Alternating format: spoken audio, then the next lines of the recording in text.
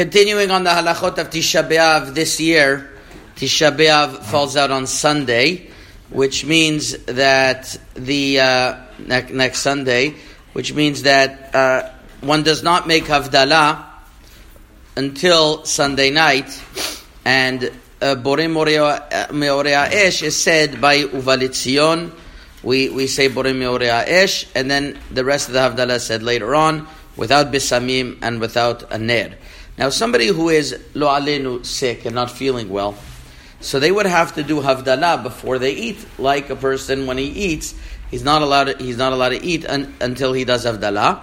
Says Rabbi Ben Bar Shaul in Or L'Tzion Chelek Gimel Perek Chavtet Ot Tet that if he just has to drink, then drinking doesn't require Birkat Hamazon, and that wouldn't, and then he wouldn't have a problem of drinking before Birkat Hamazon. Let's say somebody who has a kidney issue that has to drink a lot, that wouldn't be an issue. It's Or L'Tzion Ashin Od Hei. Now, an interesting discussion is when somebody is sick and has to eat on Tisha B'Av. So here, there's an interesting discussion that Ramah says in the end of Siman Tav Kuf Nun Zayin that he would say the Nachem prayer. There's a very special prayer of Nachem. In previous years, we've spoken about that the Edut HaMizrach do Nachem in all three tefillot, and the Moroccan custom is to do Nachem only by Mincha time, that is in tefillah. And that's the way we do it over here.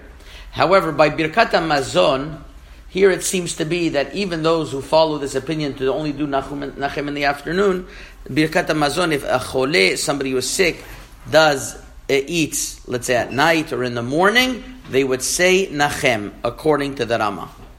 Now the issue is that there are those who take issue with the Ramah. The Ramah says that Nachem is a special tefillah, and just like on a holiday you say Ritzeh, so Tisha B'Av, which is like a holiday, you say Nachem.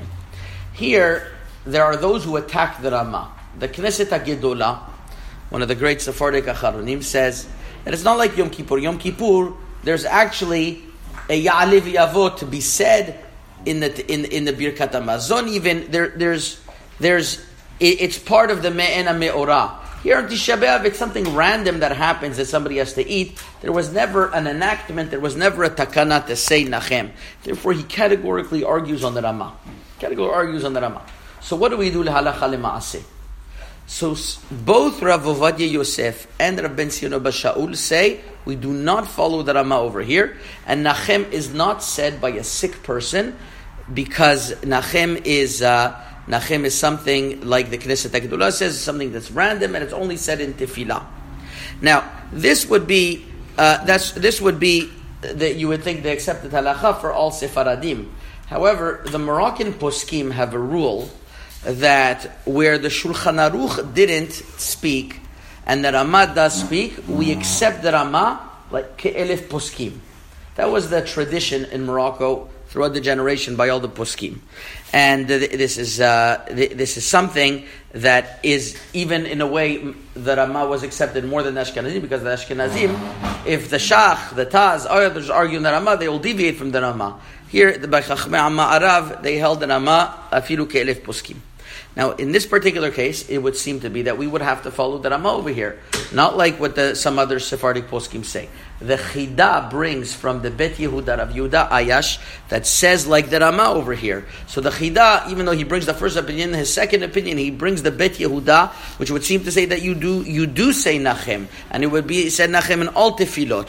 And since the Chida says that way, and the Bet Yehuda says that way, and our custom is also to follow the Ramah, I would think that this is the opinion of those who follow the way, the path of the Moroccan poskim, is the halacha would be like the Ramah over here, that Nachem would be said by somebody who is sick in all his tefillot.